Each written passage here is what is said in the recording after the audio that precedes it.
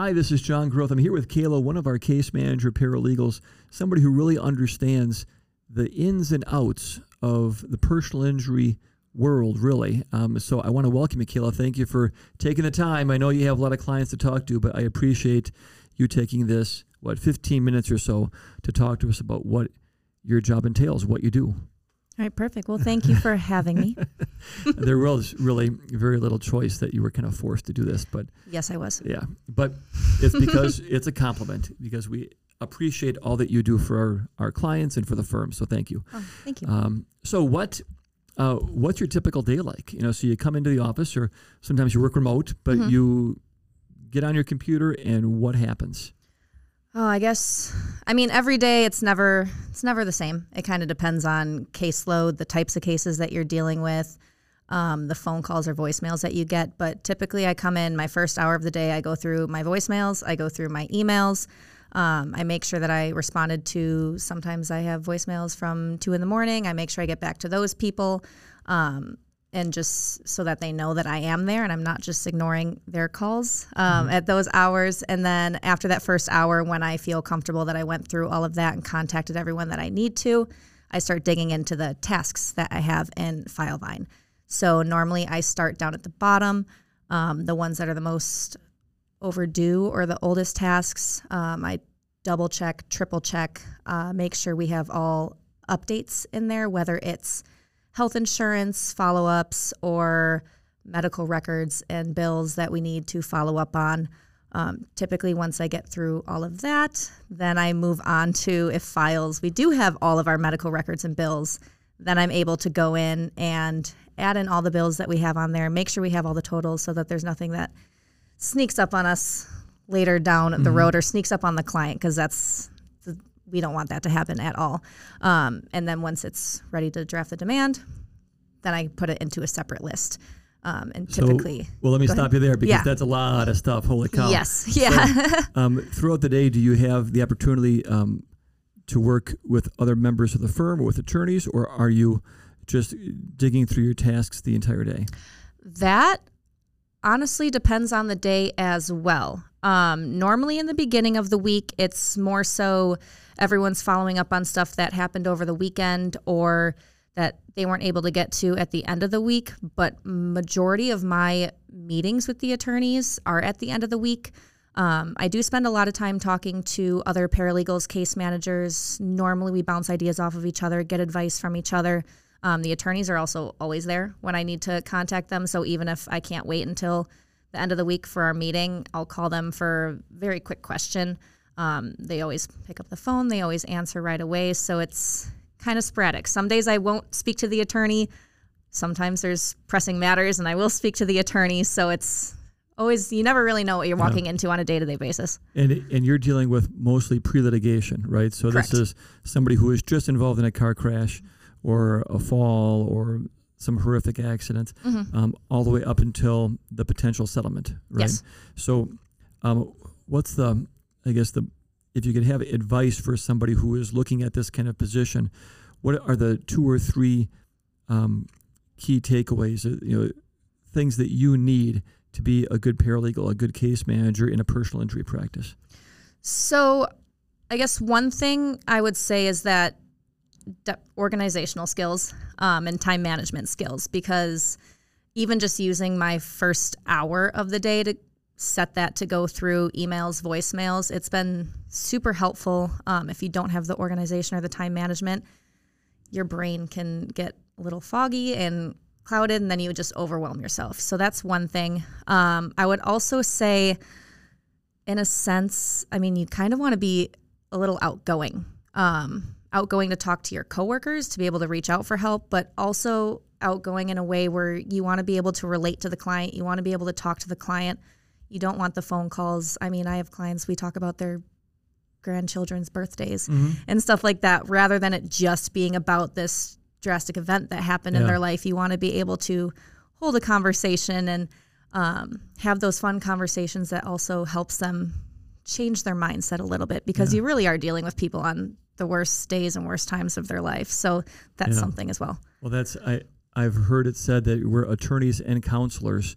So even though it's a legal counsel, but you're using the word counseling. Yes. So there's a lot of listening and or hopefully understanding what they're going through, and being able to get them through that tough time and be optimistic and thorough, Yes. and hopefully relieve some of that stress, so they aren't as stressed out, as upset as they were immediately after the crash. So hopefully with our help, we can get them through it. Yes. Yeah. Definitely.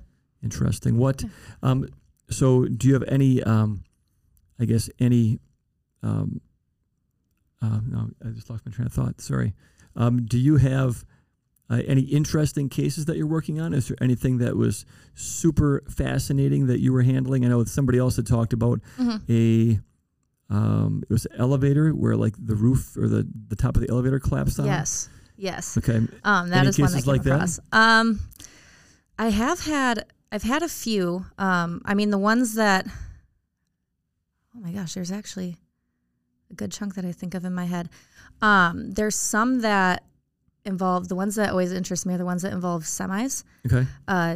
Just because, I mean, now I'm driving down the road and I had this one lady, she was just barely clipped by a semi, and it was just a total freak accident. The semi just moved over ever so slightly because, you know, sometimes stuff can happen on those crazy interstates. Yeah. And so that was something that I thought her car went sideways, actually, and the semi pushed her down the interstate on her driver's side.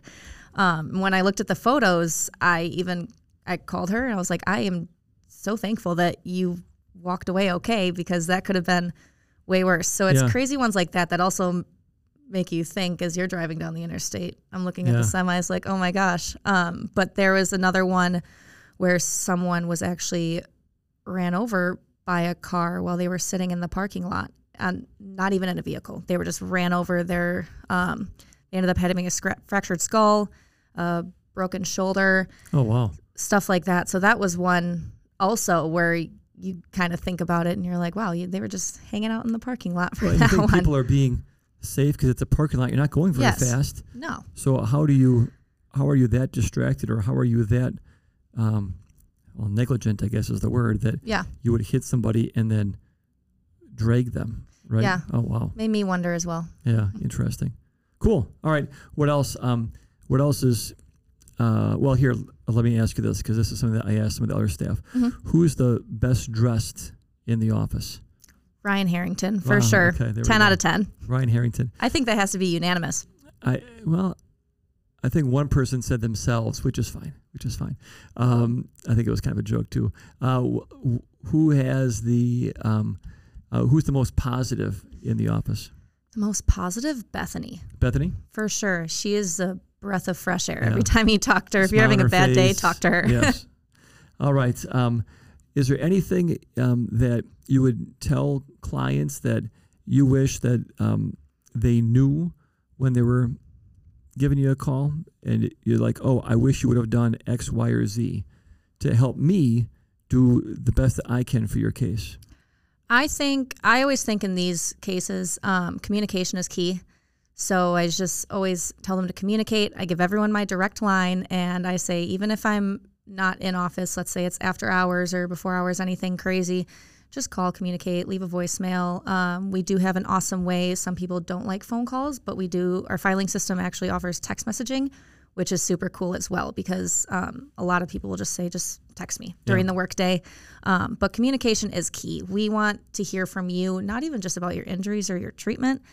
We want to know how you're doing mentally as well. It's just stuff that all helps us to also make sure that you're okay. Yeah. And then if we don't hear from you for a while, it also helps us to know that you're still out there. Yeah. So. Well, that's something I know where you have, we had one client who changed the number, or their phone got wrecked. Mm-hmm. So we couldn't get in contact with them. Yep. And that's something that, intake has said, and they ask not only who's your emergency contact, but if we can't get a hold of you, not for an emergency reason, just for a reason because you lost your phone, who do we have permission to contact? Because that's the worst, is when somebody loses their phone, or for some reason they're out of communication and you don't know what happens. Then you're thinking the worst. Yes. So communication, and not constant contact, but some kind of contact on a weekly or monthly basis certainly is great. Yes, Yeah, definitely. I Which agree. we try to reach out as well, but sometimes just when they touch base and hey, I just left an appointment. They said this, and this. It's super helpful and super beneficial as well. I agree. Cool.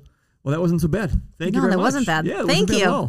Well, is there anything you want to talk about? Any topics, llamas you want to discuss? Oh, gosh. We all know how much I love llamas. Yeah. Anything else any questions or things you want to discuss? No? I don't think so. I mean, You want to get off this podcast as soon as possible. I mean, I was just told to come in here because I was dressed nice. So That's a compliment. Thank you.